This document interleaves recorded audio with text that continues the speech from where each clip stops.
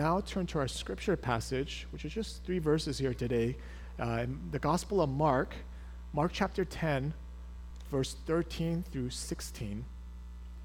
And as we've been going through the Gospel of Mark, we've been looking at, the more and more Jesus comes into conflict with the Pharisees, who are the spiritual elites of this time. Like, they know the Bible better than anyone else. They know of their theology. They know their stuff. And yet it's with these religious folk that Jesus seems to have the most intense arguments with. And today is just kind of like a reminder, like, it's not about what you know. It's about who you really trust that's really going to matter. Who do you really trust? And Jesus takes this opportunity to show us this metaphor of being like children. That perhaps this is what our spiritual lives has got to look like.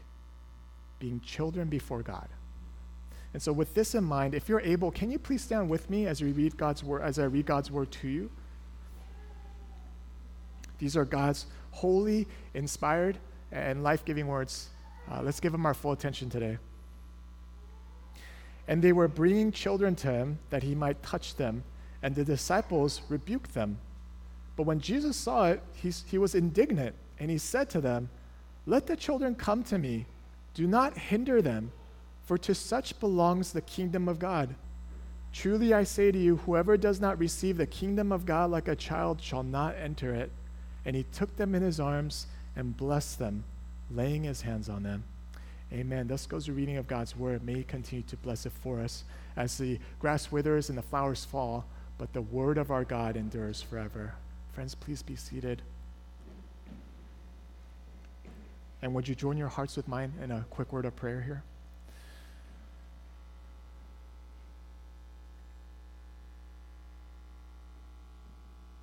Lord, as we come before you, we pray that you would engage our minds and hearts of what it means to be a child before you, and what it means for you to not only be our God, but also our Father.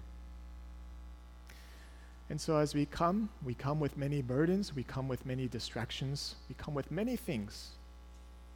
But here in this moment, Holy Spirit, would you remove so many of the barriers, the hindrances, and help us to see and hear clearly the good news of Jesus.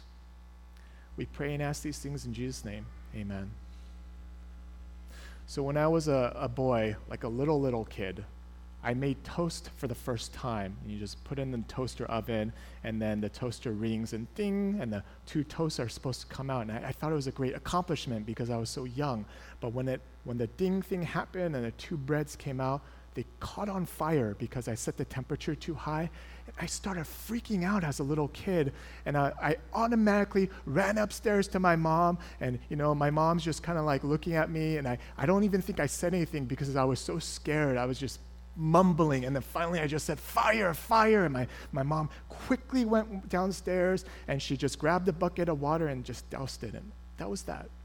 And I was like crying because I was so scared. And she just like hugged me and she said, "It's gonna be okay. It's fine. It's okay. It's okay. It's okay." I think like this idea of it's okay is something that we all long to just hear. Whether it's true or not, it's gonna be okay. It's gonna be okay. And the thing that Jesus says here is that unless you become like a child before God, you can't be okay. Unless you become a child before God himself, you cannot be okay. What does he mean by this? We're going to look at 3 things here. One is what hinders us, what hinders kids. Secondly, what it means to find help. And last of all, when we need a hug.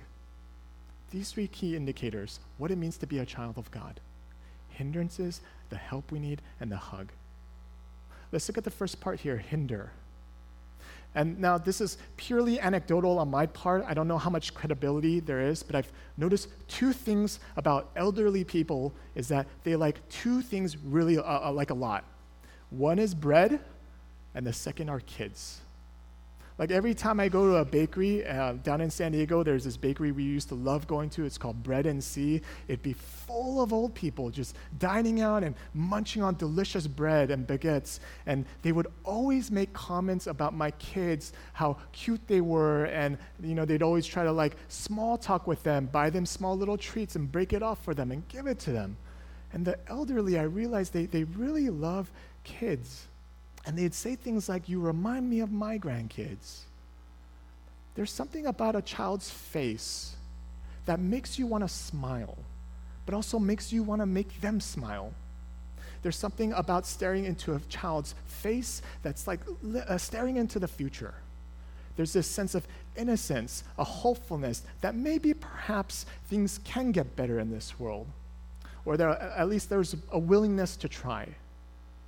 All this is brought out just by simply looking at a child's face.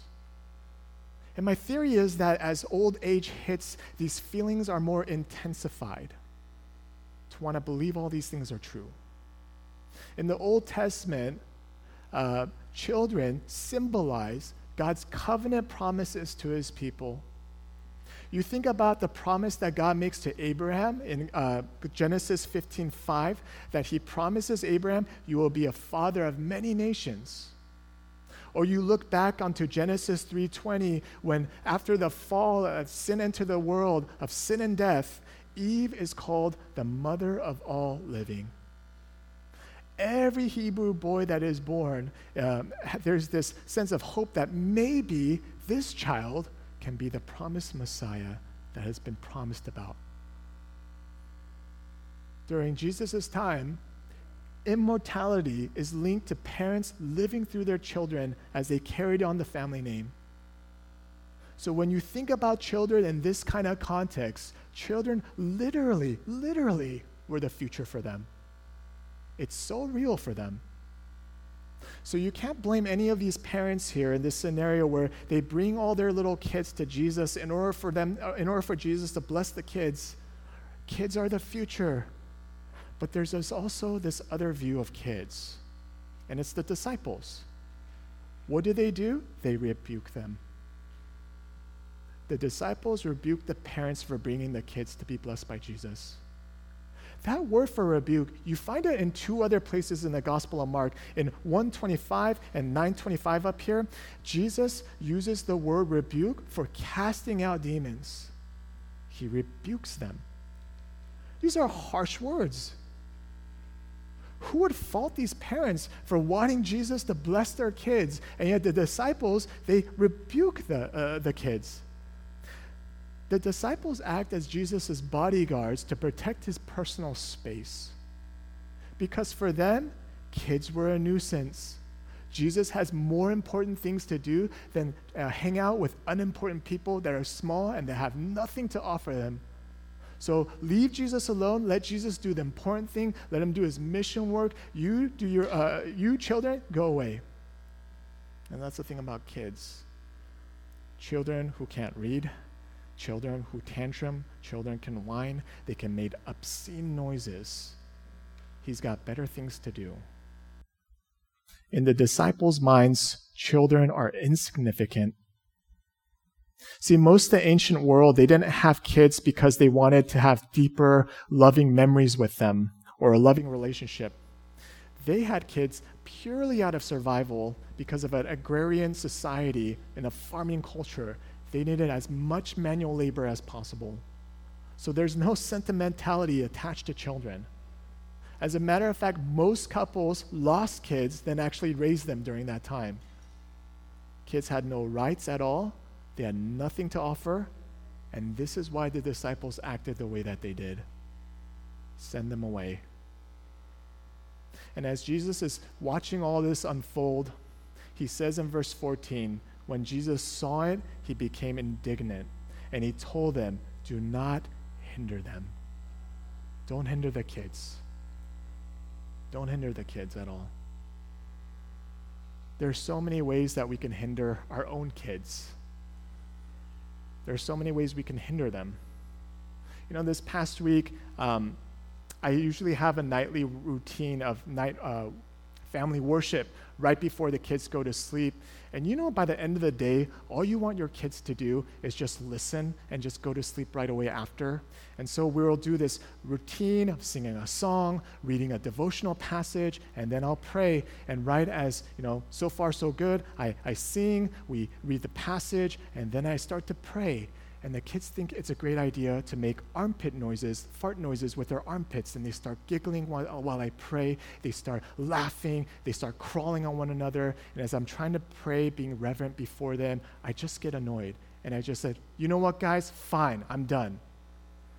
And Kathy was like, hey, it just seems like you're just trying to get this over with. You have to teach them. You have to be intentional with them. At that moment, I was too, heated. But once I give it some time, she's right. Why am I hindering these kids? Why am I saying immature things like, I'm done praying for you guys because you're not acting right? It's ridiculous. So easily we can hinder our kids in this way. I find so many, we want the best for our kids. Every parent wants the best for their kids. Who doesn't want the best for their kids? We want society to have, to produce the best things for our kids, to provide a culture that will help them to thrive. And you know what? We can invest all we want into sports. We can invest all we want into all the coding camps, to the music, which is all great and all. But it's not guaranteed that those things will enrich their lives to be the musicians you want them to be the doctors or lawyers you want them to become, to have the skill sets or whatnot. But you know what is absolutely guaranteed? Children will meet the Lord 100%. And are we investing enough of ourselves to show them the goodness of Jesus daily? To show them what the rhythms of grace are supposed to look like? Because 100% they will meet the Lord. Just a question of what context. Do not hinder them. To hinder children is to hinder ourselves. For to such belong the children of God. That before anything else, we are children of God to begin with. Needy, without anything to offer, and yet still loved by God in Christ. Sometimes we forget we are once kids. Sometimes we forget that we're kids. And we don't realize that we will actually turn into kids once again. That eventually, as our old age kicks in, someone eventually will have to teach us how to walk. Someone will eventually have to feed us, drive us around, explain things to us over and over and over again. Needy, without anything to offer, but dearly loved by God. And Jesus says, this is who we are. Guys, this is this is like a little bit of a segue here, but this is why, as a church, as a Presbyterian church, we believe in baptizing infants. Because as much as my brothers who are Baptists, as much as they believe in believers' baptism, that you need to make a credible profession for yourself before you can be baptized, that takes away the whole point of what baptism is that God is the only one who is actually credible. He's the one that can only make promises and keep them. And that all of us are just little children, nothing to offer, and yet God still puts his anointing blessing on that. Because at the end of the day, we're all just helpless, like little children. Which brings us to the second point here, help. The four-letter word that we all hate to use, but need to use more often.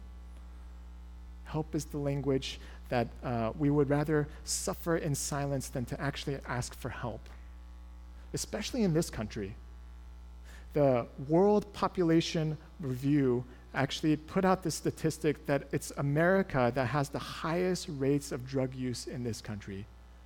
Highest use in the land of the free, in the land where people, and self-proclaimed men. Highest rate of drug use. Makes me think about Matthew Perry.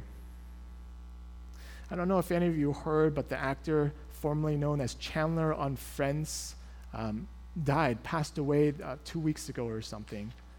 And he's been open about his own addictions and struggles with it, struggles with narcotics. And he became such an advocate for helping people because when he was at the lowest of his lows, he would pray to God, and somehow God found him.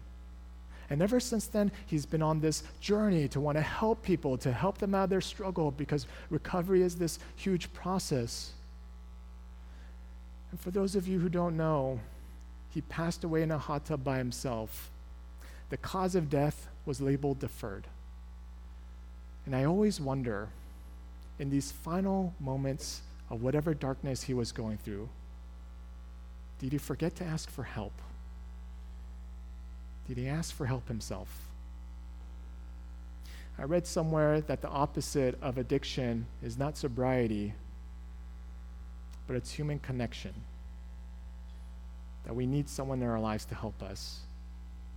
Nothing brings out about human connection more than this word of help. It's the language of belonging to God's kingdom. One that children are well versed in. Help, I can't find my socks. How do you do this problem? Can you tie my shoes? Can you braid my hair like Elsa's? Where's dinner? I'm hungry. Can you play with me? I'm bored. I need help. It's a language that we need to recover for ourselves. It must come as a shock for the disciples to hear that it's the least important people, the children, that Jesus says belongs in the kingdom of God. For truly I say to you, verse 15, whoever does not receive the kingdom of God like a child shall not enter it, shall not enter this. I have this hot take. You ready for it? I think Halloween is far more gracious than Christmas. Oh, you don't seem that shocked, but the thing is, I experienced Halloween first time in the Bay Area, kids dressed up. Miles was like this red squirrel. Everyone thought he was a moose. And Millie dressed up as a bobcat in the midst of all these princesses. And Halloween was actually lovely. I wasn't stressed out about it. They're going around, they just say trick or treat, they receive their candy, they don't have to do anything in return, they just go around, receive free candy. It's like a kid's dream. But Christmas, I feel like we have this mental spreadsheet about how to budget the gifts that we need to give to everyone. You know you all have them because you have the important people, you gotta spend this much, and then your mid-tier friends, you can't go too cheap on them because then they might think you hate them or something. So you gotta strategize really well, something that's good enough and still says that you're special. And then there's this added pressure of Christmas, that you gotta make more of Christ, right? After all, it is Christmas, so you gotta make much of him. But Halloween, you just go around, you just receive. It's gracious. No one's expecting anything in return. And I think this is kind of like what the kingdom is like. You go around like little kids, nothing to offer, nothing to really be able to give back. You just plainly receive. It's all about receiving. Or as the Apostle Paul once put it in Romans 8:32, that he who did not spare his own son, but gave him up for us all, how will he not also with him graciously give us all things? That the God who gives salvation graciously also gives us everything we actually have. And the thing is, unless we see life as given to us, then it's awfully hard to receive anything. Unless life is given, how can you receive? When's the last time you saw someone who is entitled to be really a happy person? I've never witnessed that in my life. I've never seen an entitled person be happy. It's never happened. And the thing is, when we get so successful in our lives, what are the two things that we needed to make us successful? One writer put it this way, that sometimes what makes you successful is worry and anxiety. And the thing is, you can't let those two things go even after you become successful. Because after all, when you earn life, when you've attained everything you've got, how can you have the posture of receiving? The only way around this all is to take the posture of a child who receives everything from a father who graciously gives all things. That's why we need help. We need help belonging to God's kingdom in this way. That's the help we require. My kid, he finished his last day of soccer, and his last game was about a couple weeks ago. And to describe you his style of play, it's not like Ronaldo or Messi. It's like a honey badger, like mixed with a tank. He's just very relentless at going after the soccer ball, and like he's always getting kicked in the face with a soccer ball. Sometimes people step on his feet with their cleats. Sometimes his finger gets stepped on by the other kids, but he still gets up and he keeps going. I'm like amazed we didn't have to go to the ER this year. In the final game, someone kicked the ball so hard right in his stomach that the air left him, and he was crumpled down on the ground. And his entire team came around. They were like, "Miles, are you okay? Miles, are you okay?" And the team mom comes up and says, "Oh, you gotta make him straight so that's how the air gets in." And like this whole community, I thought it was like a beautiful scene of them like caring for this kid when he was down on the ground. And at the end of the game, it ended with this party of pizza and cake, and all the kids were going crazy, like they won the World Cup or something. But like, no, it's just your last game; it's over. And like, but they're enjoying their time together. And in this moment, I see the kingdom, because we all get hit. We all want to be crumpled down on the ground. Sometimes you need this community to lift you up. Say, straighten yourself out. Look to Jesus. He's right there. Take a breath. Look to Jesus. And then at the end of it all, there's a grand party called the new heavens and new earth that we'll get to enjoy. Not because you won anything. It's just simply because he's good. And you will be a part of that. We all need help belonging to this kingdom. Because you and I, we get hit a lot. We get hit by many different tragedies, many different types of suffering. And at the end of it all, we really need a hug.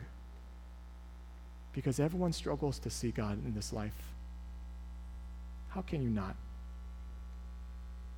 Apparently, I found out from my small group, or our community group, that Matthew Perry is a huge Batman fanatic. And before he died, he had posted pictures of the bat signal. And usually people said that is his way of signaling for help. People speculate whether he was actually looking for help or not. Some people say no. Some of his closest confidants say it's not that. No one can know for sure. But I wonder, with all this speculation, whether it's more about us, that's seeking a sign to help us to make sense of why these kind of things happen. That perhaps if we can only have an explanation, then we can explain away so many of the different pains and the worries and perhaps the wounds that we ourselves carry. When at the end of it all, what we really need is a hug. Last point. These kids, they're impressionable. They know as much as we'll actually show them. We influence kids so much, whether you like to believe it or not. You don't have to be a parent. On one of the games of Miles' soccer games, in one of these matches, the kids, they kind of talk trash to one another. It's kind of cute because they don't really know what to say, but they're like, "Oh, I'm going to win, you're not going to win," and it's kind of lame, actually. But one of the kids, they said something incredibly ridiculous. They used an innuendo. It was the most vulgar thing I've ever heard come out of the mouth of an 11-year-old during a soccer match. And Kathy and I instinctively said, "Hey, don't use words like that." And it's not just us. Other parents said it too. We had to check this kid. You know what I realized in this moment? They have to learn somewhere. You have to learn it somewhere. You don't get things like racism or classism or whatever types of isms in this world. You don't get those things without learning it somewhere first. The heart of Christ in this passage is to let people know that these kids will be bound in his arms, they will be hugged, and he blesses them. That Jesus' commitment to the kids is nothing less than blessing them. That's what he's committed to. Nothing they did to make them earn it or deserve it. A simply unconditional heart that he has. Yeah, it's the very same kind of heart that God has towards us. In the Old Testament, there's this theme of God's fatherhood in places like Isaiah 1:2, Jeremiah 3:19, and Hosea 11:3. And it's this idea of God entering into God's kingdom is like to enter into a relationship with God as your father. And this theme of God's fatherhood is intimately connected with the forgiveness of sins. That in other words, God is deeply committed to bless us, to cleanse us of our sins and to bless us. But here's the thing. How can God be committed to our blessing if we still suffer? How can God still be committed to our blessing if we still suffer in this world? We are witnessing one of the greatest humanitarian crises in the Gaza Strip. Like the greatest humanitarian crisis. And it almost seems like you're not allowed to talk about it because if you're pro-Israel, you must be anti-Palestinian. If you're pro-Palestinian, you must be anti-Semitic. And it's such a hot topic today. And it's like you have to pick one side over the other. But the thing is, what side is God on? Has God not been pro-life since the beginning of time? That perhaps, witnessing almost a genocide literally in front of our eyes is not the intention of God's heart. 4,000 kids, and that's probably a low count. These kids did nothing. They did nothing wrong. And you see these images of them just trying to go through the rubble and trying to uncover their parents' bodies in hopes that they could at least see them one last time. When you think about the parents digging for their kids, it doesn't matter if you're Palestinian or Israeli, the human life is a human life. What do you make of this? And yet, how can we affirm that a God who is so committed to blessing his people allows something like this to happen? It's hard to see God sometimes in these moments. One of the Lutheran pastors over there, they had a church that were housing all the refugees, and their church got bombed in the midst of all this. And the week later, the pastor gave this sermon after the fact that their church got bombed, 18 people died, 400 people had to scatter and find a new place of refuge. And he said this one part that got to me. He said, out of all of these things, God is under the rubble of Gaza. That he's with the frightened and the refugees. He is in the operating room. He is in our consolation. This is our consolation. He walks with us through the valley of the shadow of death. End quote. I realize that in our moments of greatest darkness, nothing can compare to what's going on there. But as we think that in these moments of darkness as like this God's lack of commitment to bless us because life is crazy and the world is crazy. But really, it's in these moments of darkness that God promises to still hold on to us even tighter, to gather us up in his arms, telling us the simple words of just belong, just belong, just belong. That the only way you can know that God is actually committed to your blessing, regardless of whatever is going on in this life, is because the worst tragedy has already been committed, that God's own Son nailed to a cross for the forgiveness of sins. His hands nailed so that the hands of God can bless you with, I will never leave you and I will never forsake you.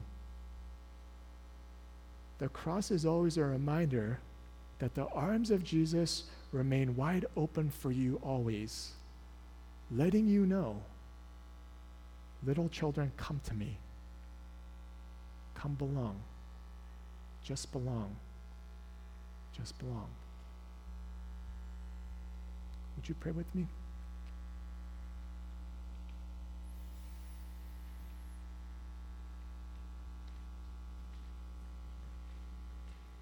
God, none of us want to feel like a kid.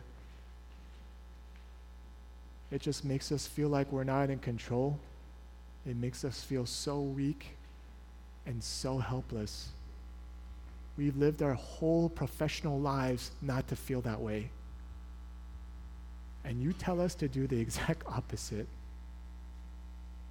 Because at the core of who we are just little kids trying to figure it out just like anyone else.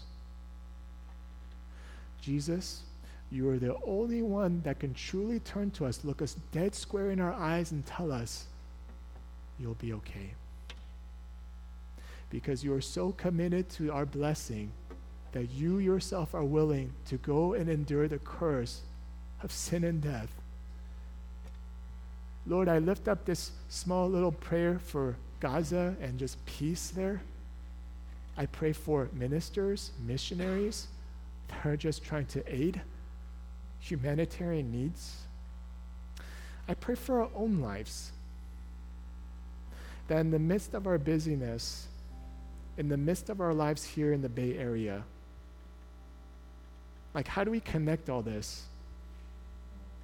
Is to be able to see the dignity of life in one another, not just here at church, but the people that surround our neighborhood, to share this humanity together, that all of us are just kids, and we all just need a loving Father.